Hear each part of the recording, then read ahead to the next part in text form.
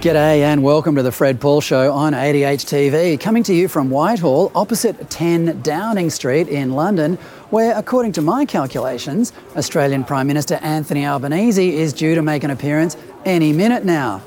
It's been 6 months since he was in London for the King's coronation, which by Airbus Albo's standards is an absolute eternity. He's been to 13 other countries since then, or 14 if you include Australia. And you'd have to say, given the parlous state of British politics at the moment, Albo would feel right at home here. But do you get the feeling as you watch Albo flying around the world, hobnobbing with putative presidents and prime ministers, that none of those leaders is actually the one pulling the strings? Certainly none of them seems to be in control of excessive or illegal immigration, which is a global phenomenon now, and the violent consequences of it are painfully apparent on the streets of London, Melbourne and Sydney right now. Here is a curious coincidence from just last week. As the High Court of Australia delivered a decision that allowed 83 dangerous refugee criminals into the Australian community, the Supreme Court here deemed the British government's policy to send illegal migrants to Rwanda unlawful. Both of these judicial decisions go against the wishes and the welfare of the citizens of Australia and Britain, not to mention diminish the sovereignty of the Western civilisations that we inherited. But don't rely on your elected representatives to defend civilisation against the barbarism that indiscriminate immigration sometimes brings. Conservative Prime Minister Rishi Sunak last week sacked his Home Secretary, Suella Braverman, for expressing legitimate concerns about Muslims desecrating statues and calling for Jewish genocide on the streets of London. And here is how Anthony Albanese deals with the same issue. I have a track record on this, and I'm proud of it.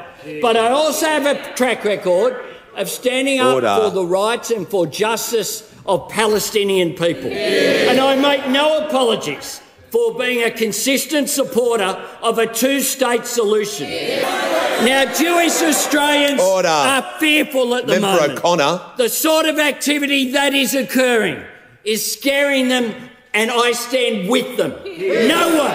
No one should threaten people because of their religion or their race in this country. But it is also the case that Arab Australians and Islamic Australians and women wearing hijabs in the streets of Sydney and Melbourne are being threatened, and I stand against that as well. Like Sunak, Albo is frightened to call out the Islamic provocateurs of the violence because that would alienate key electorates. Whether that happens at the expense of social cohesion, let alone our civilisation, matters little to either of them. Well, some people might have been convinced by Albo's equivocation, but fewer people would be convinced by this. And I make no apologies for trying to bring communities together, not divide them, because that's the role of political leaders. And at a time where there is social division, leaders have a choice. They have a choice to either bring people together or divide them, to either look for unity or look for opportunism. The idea of selective human rights is one that I stand against. Well, as you can see behind me, Remembrance Day celebrations are still going on in Whitehall more than a week after Remembrance Day. This, of course, is something that the Poms do very well, but as a result, I've had to move down the road a little bit to escape the crowds. As for Anthony Albanese saying he opposes selective human rights, well, that's a bit rich. What was the voice to Parliament if it wasn't the selective human rights of one racial group over another? No wonder Albo's polls and popularity are slipping. The Australian people just aren't falling for it anymore. Opposition leader Peter Dutton got it right when he pleaded in Parliament for Anthony Albanese to cancel his overseas trip and focus on social cohesion at home. Have a listen. The House, one, expresses its grave concern at the vicious rise of anti-Semitic vilification in our country and the breakdown in social cohesion occurring in our communities. 2, expresses its grave concern that social disharmony has reached dangerous levels and that community safety is now at significant risk. 3, condemns the Prime Minister's failure to show the strong leadership required to overcome divisions within his own caucus to stamp out anti-Semitism and bring our country together. And therefore calls on the Prime Minister to, one, understand that his priority must be the protection of the Australian community at home. Prime Minister, don't leave this country until you have dealt with these issues. Don't hop on the plane again to the United States. You've just met with President Biden, an incredibly important relationship, but you've just met with the President. The first responsibility for you, Prime Minister, is to be here and take care of the Australian public. Cancel an overseas trip to focus on social cohesion at home? You may as well ask Vladimir Putin to stop invading Ukraine. Besides, Albo had more important people to talk to. Here he is with Larry Fink, the CEO of BlackRock, the investment company behind the push for listed companies to comply with the social and environmental justice policies that Albo's government endorses. You reckon Larry Fink gives a damn about your rising cost of living or violence on the streets of Melbourne or Sydney? Yeah, neither does Albo. He was too busy partying with Joe Biden, Justin Trudeau and others at a Gwen Stefani concert. Compared to that, focusing on social cohesion at home runs a boring, distant second. Earlier today, I spoke with a refreshingly honest MP, Andrew Bridgen, the member for the House of Commons for North West Leicestershire. You might not have heard of him, but he's a pretty compelling character. He's like a cross between Mark Latham and Craig Kelly. He was kicked out of the Conservative Party this year for speaking up about the vaccines. Here is a short but sensational sample of what he told me. I'll let you into a secret that before they threw me out the party, they more or less, the party said to me they want to cover the vaccine harms up for 20 years. So I was told, when I explained all my concerns, a party grandee told me the party line. So at the end of the hour, when I've explained all my concerns about what the vaccines are doing to people, not to vaccinate small children, everything else, they turned around to me and said, Andrew, there's currently no political appetite for your views on the vaccine. There may well be in 20 years' time, and you're probably going to be proven right then. And there's more coming up in my extended interview with Andrew in a minute. You won't want to miss it. But first, there is another big issue in Australia, and that is whether or not our benevolent government will allow you to read, hear, or say whatever you think. Now, this is, of course, the issue of free speech, which tens of thousands of Australians have died defending. The Misinformation and Disinformation Bill received 23,000 mostly negative responses from the public when it was first proposed, and so the government has put it on the back burner for Communications Minister Michelle Rowland to supposedly improve it. But don't be fooled. Rowland and the government remain committed to compromising your free speech in the guise of protecting you from harmful posts online. Now remember, the last time this happened, it was when the government conspired with big tech, the legacy media and big pharma to lock us up and jab us with experimental gene therapies. We now know that the whole thing was based on misinformation from none other than the government itself. If this bill gets up, which the government hopes to do sometime next year, freedom in Australia will be dead. You won't hear much about this in the legacy media, but we will keep talking about it on ADH because it is an issue that is very dear to all of us, and I hope to you too. To see how free speech really works, consider what happened at the Daily Wire last week. That's the independent news organisation co-owned by commentator Ben Shapiro and his friend Jeremy Boring. Shapiro, who is Jewish, criticised Candace Owens, who's also a commentator on the Daily Wire, for her stance against Israel in the war against Hamas. In response to that, Owens posted a comment online saying she couldn't serve both God and money, to which Shapiro replied, well, if she feels that strongly about it, perhaps she should resign. And that is where Jeremy Boring stepped in, saying this: Candice is paid to give her opinion, not mine or Ben's. Unless those opinions run afoul of the law or she violates the terms of her contract in some way, her job is secure and she is welcome at Daily Wire. Well, that is how you do free speech. Now, let's go to my interview with Andrew Bridgen. Okay, well, here I am with Andrew Bridgen of the Reclaim Party, formerly of the Conservatives, and we'll get to that in a minute. Andrew, thanks for welcoming me into your palatial office. Yes, welcome to one of the offices furthest away from the chamber, and probably one of the smallest. As you can see, they've boarded my window up, and I'm absolutely convinced that it's fully surveilled. Okay, we'll try not to say it. So listen in, guys, you'll enjoy this. Fantastic. Well, we're going to revisit the speech that you delivered in the Commons just about a month ago, in which you said, and I'll quote just a few of the figures that you mentioned during that speech, one of which was that deaths in the second half of 2021, deaths of men aged 15 to 19 were up by 2 per day. Ambulance call-outs went from 2,000 a day to 2,500. And all deaths of people under 65 years of age increased by about 50%. Now, as this happened during the early stages of the vaccine rollout, it's reasonable to think that perhaps the two might be related. Now, Andrew, you had to jump through all sorts of hoops to get that speech delivered in the House of Commons. Tell me what you had to go through and why was the Commons deserted when you delivered it?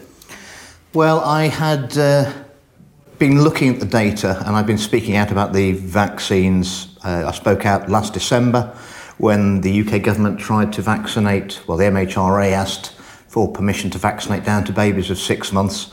I knew that there'd be a huge backlash from the establishment for me objecting to that, but I knew that I wasn't going to be sacrificing my political career for nothing, that I knew that even the most pro-vaccine person, I could persuade them that these small infants healthy infants were at no risk from COVID, but they'd have to perceive there was some risk from the vaccines.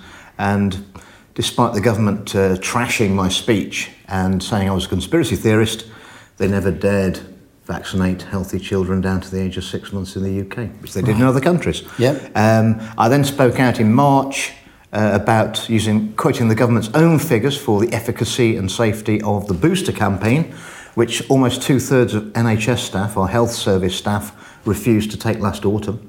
Right. And it's growing. Yeah. And again, the government said that I was talking nonsense, but within 2 weeks they then limited the booster rollout to the over 75s, where everyone had been having it before that. So that all worked. I'd also been putting every week for a debate on excess deaths, because even a cursory look last autumn at the data showed that there was a very close correlation between vaccine uptake and excess deaths in developed countries and around the world. So I've been asking every week, and there's lots of ways in our parliament you can get a debate on excess deaths, or a debate on anything. You can ask for an adjournment debate, which is the debate at the end of the day of the sitting. You can ask for a Westminster Hall debate, which is a minor chamber we've also got on the palace grounds. Or there's a backbench business debate, which you need other MPs to sign. Well, I went plenty of times to the other end of the tea room and said to the Labour MPs and others, if you sign this form, we can have a debate for 3 hours on excess deaths, and if you were so minded and you wish to make a political point, you could point out that the Tories have been running the health service for 13 years and it's a bit of a shambles, and you might want to make a political point that could be a contributing factor to the excess deaths. Can I just interrupt you there? Were you a member of the Tories at that point? Yes. You were? So you were campaigning against the government? I wanted the debate, and I was merely pointing out that if the socialists wanted to make a political point, this was a good vehicle for them to do. It would work for them. But when the whole of the Labour Party turned around to me 8 months ago and said, Andrew, we don't want to talk about excess deaths. I mean, the job of the opposition is to hold the government to account. As I've said in the chamber, I could understand the government not wanting to talk about excess deaths. But what I'm perplexed is why the opposition parties don't want to talk about it either. Well, this is exactly... And it's not democracy. I mean, that is not democracy. I put in over 20 times And every time it came back on my computer at the end of the week, unsuccessful in ballot. Who makes that decision? Well, I suppose it's random, and it happens from the Speaker's office, which is supposedly impartial, but all I'll say is, you can see why I don't play the lottery, can't you? so 20 times. Yeah. And then I produced a little mini documentary, which I recommend to your viewers. It's called Thalidomide, The Real Story by Andrew Bridgen. And we did some research on it, and I filmed some clips, and fascinatingly, thalidomide, a flawed pharmaceutical, was withdrawn in 1961 in the UK, and it was discovered by Nurse Swift, was it, or Swallow? Nurse Swallow in Australia. She uncovered the link between thalidomide and the birth defects. Right, okay. Yes, at Dr. McBride's surgery in Sydney. Well, and anyway, so yes. What actually happened here is when we did the research into it, it was 11 years from when they withdrew thalidomide before we could ever have a debate in the House of Commons about it. No one could talk about it for 11 years. And then I got the court papers from Strasbourg at the Human Rights Court there, and 3 judges had ruled that consecutive speakers of the House of Commons had deliberately suppressed debate on thalidomide for 11 years. And Is this from both sides of politics? Yes. And I sent that little data to the current speaker, and then mysteriously, within a week, I got a debate. Oh, congratulations. I'm sure there's no correlation between those. That's just... because correlation is not causation. Exactly. We know that. That's right. I'm sure that sending him that video and threatening him that perhaps there might be some action later if it's found that he'd suppressed debate on excess deaths. No, never. Well, I mean, and good on you for drawing some sort of analogy between this and thalidomide, because, these are similar conspiracies. Now, the correlation, again, here is with Australia. Both our major parties seem to be in on this. What's your take on how both sides of politics seem to be colluding with Big Pharma? If I was being generous, and I'm not minded necessarily to be generous, I would say that they have both parties there was no opposition during the pandemic response. If anything, the socialists wanted longer lockdowns, more mandates, forcing people to have medication that was experimental. So if I'm generous, both sides of the House have got a lot of political reputation and capital behind. We did a great job looking after you during the pandemic, and we had the furlough scheme, which put 500 billion pounds on the national debt, which our great-grandchildren will never be able to repay. Same in Australia. Yep. Well, I mean, so and we've got a general election probably in the next 12 months. If not, it has to be by January next year. That may be the long stop date. I think we may go all the way there. But none of the major parties want this to unravel before the general election. That's political. Well, if you're to look at another way, they're all corrupt. Well, let's get back to that in a second. Well, let's look into that, because you were actually part of the government. You're one of the few politicians who were part of these policies, who has since been kicked out of his party. Your equivalent in Australia is a wonderful gentleman called Craig Kelly, who was a member of the government during the lockdowns and vaccine rollouts. Tell me your insight to how and why these policies evolved during COVID. Well, we had a long-established, as I understand it, pandemic response document, which had been built up over, with collective knowledge over decades, and that was just thrown in the bin. And then we went for the WHO recommendations of lockdowns, furlough schemes, mandatory vaccinations, and mysteriously, I mean, the same bad decisions, apart from in Sweden, where they rejected the WHO recommendations for lockdowns, were adopted basically by governments across the world.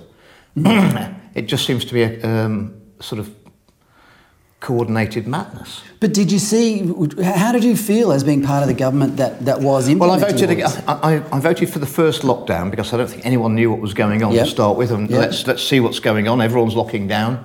But amazingly, a long time ago at university at Nottingham, I studied biological sciences with biochemistry, and my specialisations in my degree were genetics, virology and behaviour.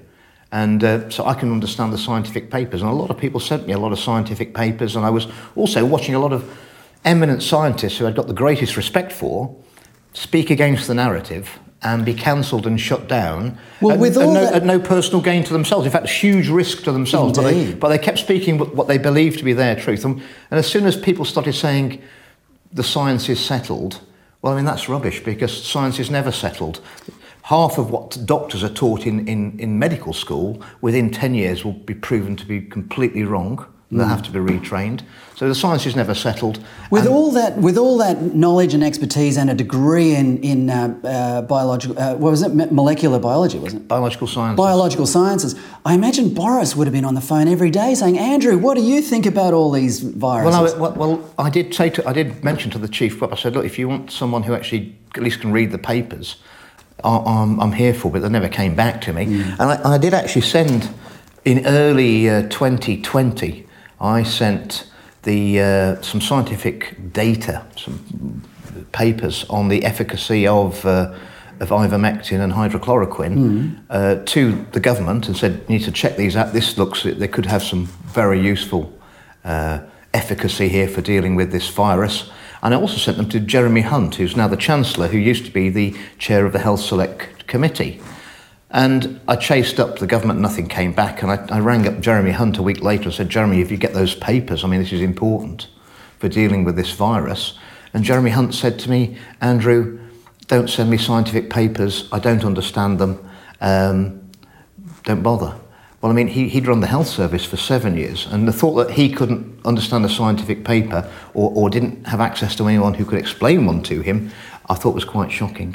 Yeah. But that was the response I got from Jeremy Hunt. Well, that seems to be emblematic of the entire way all these policies were devised. I suppose if you say, I don't understand anything about it, then if it turned out you'd made very bad decisions, you could say, well, I didn't know anything about it anyway. I mean, that's all right then, isn't it? Yeah. Now, earlier this year, you said that the vaccine rollout was, I think, the greatest crime against humanity since the Holocaust. And as a result, the Conservative Party kicked you out of the party. You are now a member of the Reclaim Party, founded by the great Lawrence Fox, who's a good friend of 80H TV. Now, firstly, Andrew, do you stand by that statement? I do, and I was accused of anti-Semitism for using the Holocaust as a timeline, a marker. I actually explained to the party at the time that I was actually requoting a Jewish gentleman. So I was re-quoting a paper from Dr. Josh Getchko of the Hebrew University of Jerusalem, and in no way was it anti-Semitic. In fact, 25 of the world's leading Jewish scientists and doctors wrote to Rishi Sunak and said, what are you doing accusing Andrew Bridgen of anti-Semitism for this? Of course, they wrote 3 times recorded delivery again, as the Prime Minister always does. Anything he doesn't want to answer, he just doesn't answer and ignore. So they never even got an acknowledgement, even though they sent it recorded delivery 3 times. Just like I didn't get an answer from the letter I sent on the 7th of August, which proves, with the evidence from Professor Dr. Getchko from Hebrew University of Jerusalem, who's actually a criminologist, so he found out how Pfizer committed the fraud of the bait and switch, whereby the vaccine they actually got approval for was not the one they rolled out around the world. And all that evidence, 44 pages of evidence, which is unequivocal. Number 10 have had that since the 7th of August. They will not respond to it because they can't respond because it's a fact. So anyone who had the Pfizer vaccine anywhere in the world, you had an untested vaccine, and I can prove it. Why does there seems to be, it's reasonable to think that there is some sort of collaboration going on between big government and big pharma. What's your opinion? It has all that impression. It wouldn't be the first time. The fact that they've given immunity from prosecution. I think we'll break those immunities though, because I think they've committed fraud during the trials and the rollouts, and I think fraud invalidates any immunity from prosecution. So right. Oh, okay. So what's your prediction? How do you think all this will pan out? I mean, you made an analogy to thalidomide, which took 11 years to come. Yes. Well, I'll let you into a secret that before they threw me out the party, they more or less the party said to me they want to cover the vaccine harms up for 20 years. So I was told when I explained all my concerns, a party grandee told me the party line. So at the end of the hour, when I've explained all my concerns about what the vaccines are doing to people, not to vaccinate small children, everything else, they turned around to me and said, Andrew, there's currently no political appetite for your views on the vaccine. There may well be in 20 years' time, and you're probably going to be proven right then. But in the meantime, you need to bear in mind that you're taking on the most powerful vested interest in the world with all the personal risk for you which that will entail. And that's quite a threat. It's quite a threat, but I mean, at that point, I thought the guy I was speaking to was going to come on board and be a friend and supporter and stick with the people, and then I realised he'd sold his soul out. So I left the meeting at that point, and then I was expelled from the party permanently. So now you're with Reclaim. Similarly in Australia, parties like the Liberal Democrats and and One Nation and United Australia Party, they seem to be the ones really standing up for ordinary people. How would you define the Reclaim Party to people in Australia? What do you stand for? Well, we stand for freedom of speech, freedom of expression, because without that there are no other freedoms. We can't debate anything properly. What I've actually stood up against is I've stood out and said, look, these vaccines are harmful and we need an investigation. I've explained about the excess deaths. We've got something going on in our country which is also going across the developed world. We've got the sexualisation of our children through the WHO sexuality education guidelines. And we've also got this trans ideology being pushed in schools, that the ludicrous concept that men can be women and women can be men. Well, I mean, if you're teaching that to small children, I mean, they have no certainty about anything in the world, because one of the few building blocks of life is you know the difference between boys and girls. Yeah. There are boys and girls. So that's happening in our country. It's actually illegal under the 92 Education Act, because it is an indoctrination with an ideology, because it's not science. I mean, this is ludicrous. But what happened? And then we've got obviously the net zero scam, which is the huge control mechanism. It's always for your own good. So they can bring in the digital ID and the digital currency, so we can control your behaviour to save the planet. Well, I don't think anyone's going to save them when we rise up, to be honest. I've just about had enough of all of this. Can't we just get back to normal? That's the kind of talk we like on ADH. Let's all rise up against these tyrants. Now, you mentioned central bank digital currencies. This is really flying under the radar in Australia, but it's quite an issue here. Well, they're already. I mean, the digital currencies, I'm told they're already, the digital IDs already. Our current Prime Minister, Rishi Sunak, he'll be no doubt giving the contract to Infosys, a company owned by his father-in-law, to bring in. And of course, I don't know if in Australia you realise that quite a few years ago, Rishi Sunak, our Prime Minister, who not been elected by anybody, by the way, he just got in somehow or other.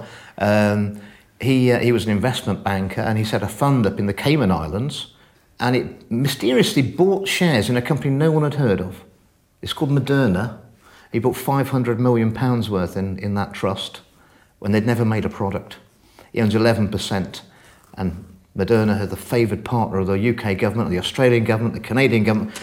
£1 billion from our government to build a factory, and contracts for 150 million of these experimental mRNA vaccines every year for 10 years.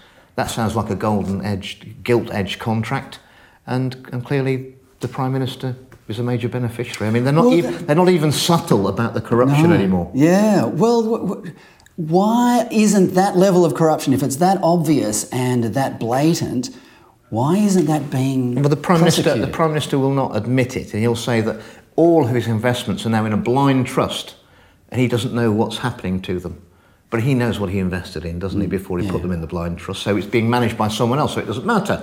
I think he probably knows what he bought, doesn't he? Yeah, I think so. I mean, if you were the trust manager and you sold those Moderna shares, where do you think you'd be in a job at the end of the week? No. Now, speaking of people who aren't elected, David Cameron has been parachuted into the House of Lords. Now, what's your opinion? Who represents ordinary British people more, David Cameron or Suella Braverman? Well, obviously, I knew David Cameron. He was leader of the Conservative Party when we were in opposition, and I was elected in 2010, and he became Prime Minister then in a coalition with the Liberal Democrats. We didn't win enough seats. Well, David Cameron and I have got bad blood between us. Before I won my seat in North West Leicestershire, which was the most deprived seat in Leicestershire, it's now the richest, thanks to after 14 years of me being the MP. Congratulations. But Cameron told me that in front of my constituents in 2008 that my seat was a dump.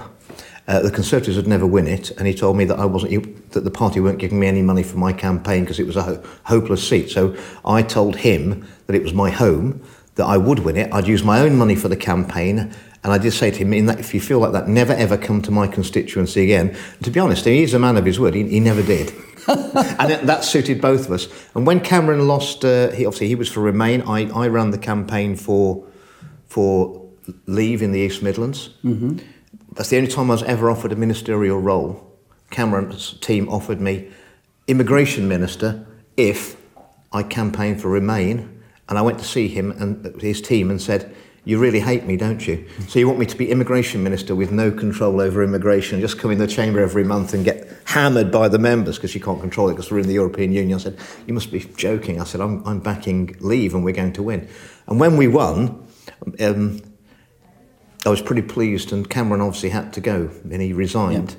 But my quote was in the Daily Mail, and it's the one that's... Looking back now, I think it was probably a little harsh, but I mean, it is what it is. Mm. And I said, I'm not going to stab David Cameron in the back, I'm going to stab him in the front because I want to see the look in his eye when I push the knife in. But I am going to twist it because I need it back for George Osborne. Oh, they do politics differently here in the UK. I think I prefer it. Now, Andrew, you will be encountering him in the corridors of power, won't you? He can't speak in our chamber because he's in the Lords, so we're in a position where the Foreign Secretary can't speak in the Commons. And we've also got another lot of bad blood because I think it was 2014, was it Cameron and Obama? We'd just had a war in Libya, which was an absolute disaster for the people there. And then they came back and they wanted us to invade Syria. Well, I led the 82 Conservative MP rebellion that stopped us going to war in Syria with that. And I remember Cameron telling me that doesn't matter because Obama's going to go in anyway. Well, Obama didn't go in. Right. So he's a bit of a warmonger. And it's pretty clear that the establishment are shepherding us towards the prospect of a third world war. Well, again, and I guess that Cameron's probably your man. You've got the Greensill scandal that you should have a look at. That he said when he left office that the next scandal will be a lobbying scandal, and then he was involved in it because he took like 8 million from a company that was working with contracts with the government after he'd left office, and then went bankrupt. But he got his 8 million out. Right, okay. But speaking of war, we do seem to be on the verge of war. Is the appointment of Cameron exacerbating that? Well, I think so. And he's obviously got clear links back into Obama's regime. And if you think Joe Biden's actually running America, I mean, you're as delusional as Joe Biden is. I'll buy that bridge now. So, I mean, Obama's team and Obama himself are no doubt in the Oval Office. So, I mean, it's sort of like almost rebuilding the old team. So, I mean, there was a comment about Cameron. He always said, to Blair that he was the heir to Blair, which another despicable politician that really damaged our institutions, Tony Blair, the man who wants to take over from Klaus Schwab at the World Economic Forum next year. Is so that correct? The whole team's coming back together. They're again, reforming the band. Yes, a coalition of the bad. Yes. I know I often said that all of our institutions in the UK have now been corrupted and they decay. But there are good apples in the barrel, but there are all the apples at the top of the barrel are rotten. Yeah. And therefore every apple that seeks to rise to the top, it's rotted on the way up. Just going back to COVID, because I want to mention the fact that Andrew did mention South Australia in that speech in the Commons as a good control group for the efficacy of the vaccines. Can you elaborate on, just talk about how global this problem is and how Australia is a good example? Well, obviously, when COVID came into the UK, it was our winter time, but it was summer in the southern hemisphere, so you have less propensity to get respiratory illness. Mm-hmm. So you had a lot less COVID being transmitted. You're outside, you're having fresh air and all that sort of stuff.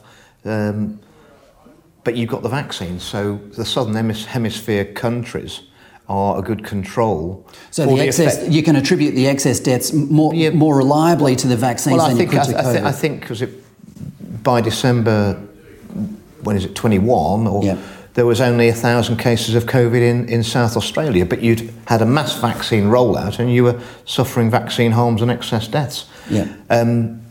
I can share with you that we've got some leaked data, which should be the raw data from New Zealand, which I think will be devastating. We're hopefully going to be releasing, when we've crunched all the numbers with the statisticians, that should be compelling. Because I'll guarantee you now, as I stated in my speech in our chamber a few weeks ago, that our Office of National Statistics figures are crooked. They're crooked. Yep. They're understating the deaths. What's actually happening is a lot of the concerning deaths of young people who shouldn't be dropping dead with heart attacks on football fields or hockey fields or whatever, they're being referred to coroners, and that means that they're not going in the weekly death figures. And those ones that are referred to coroners are delayed, so they're not counted in. But what also has happened is that the coroners have not been given any extra resources. Right. So with, I believe, thousands and thousands of deaths being referred to as needing investigation, that's put several years delay on matters, and it'll be several years before so we don't actually know now how many people really died in 2021 or 2022 or even this year. What we do know is it's a lot more than the official figures that are coming out. And the ONS admitted that the data that they were withholding, which they wouldn't admit to, and this is, supposedly an institution of, transparency and openness and figures, and there shouldn't be any obfuscation in figures, should we? So they said that the data that they were withholding was statistically significant. They refused to even release the anonymised data. And as I pointed out in the chamber, the one thing, it's quite right that any suspicious or concerning death should be investigated. Yeah. But one thing a coroner's report can't do is bring someone back from the dead. And those deaths should have been reported the week they happened, because they're not going to change, are they? No, that's Sadly, right. they're not going to change. Indeed. They are deaths. Yeah. And also, if we actually had 2 extra deaths in 2022 every day in the sort of 15 to 19-year-old male, 2 a day. But it could be an awful lot more than that if all of these deaths that have been referred to coroners were included. And we just can't get the government bodies to release the real data. Well, like in Australia, there is a groundswell of frustration and anger about all this. Now, your people in Parliament or people in government are telling you that there isn't a political appetite for this sort of stuff. I'd argue in Australia that there are many tens, hundreds of thousands of people who are extremely angry about what's been imposed on ordinary Australians and ordinary Britons. What's your feeling? Is there a groundswell of anger and frustration in Britain that politicians are ignoring? Absolutely, and it's growing, and people are increasingly... one of the reasons, there are many things that aren't right in our collective countries at the moment, or so-called democracies. I normally concentrate on the vaccine harms and the vaccine deaths because, very sadly, the bodies keep piling up. And most families, most people will know someone now, they believe, who probably has been badly affected or died because of the vaccines, and that's not going to go away. I will share with you that, without mentioning any names, but the week before summer recess here, so back in July, a minister came up to me privately, no witnesses, but said, Andrew, you do realise that my sister's just taken the Moderna booster and now paralysed from the neck down. So that's Guillain-Barré syndrome, locked in. And I said, well, that's really sad to hear, but you'll have to speak out now. Now you know. And this, she's a nurse and she works for the NHS, so and the doctors are fairly confident she'd probably walk again. And I said, well, you don't have to name names. You know, it's now your duty. You have to speak out. And they turned around and said, no, I'm not speaking out, just walked off and didn't speak out. Did you know that politicians were that cowardly? Well, I thought if you won't do it for your sister, you're not doing it for your constituents, are you? No. And they said to me, why are you willing to sacrifice your career on the hill of vaccine harms? I said, because that's the hill you're killing my people on. Well said. Andrew, thanks for your time. Thank you.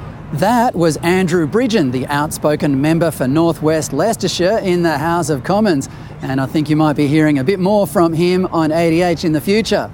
Well, it's late afternoon here now, as you can tell by the dying light, and there's still no sign of Albo on Whitehall. So in the absence of an exclusive interview with the Prime Minister of Australia, that is all from me from London for this week. Thanks a lot for watching. I'll see you next Monday at 7 o'clock. Good night.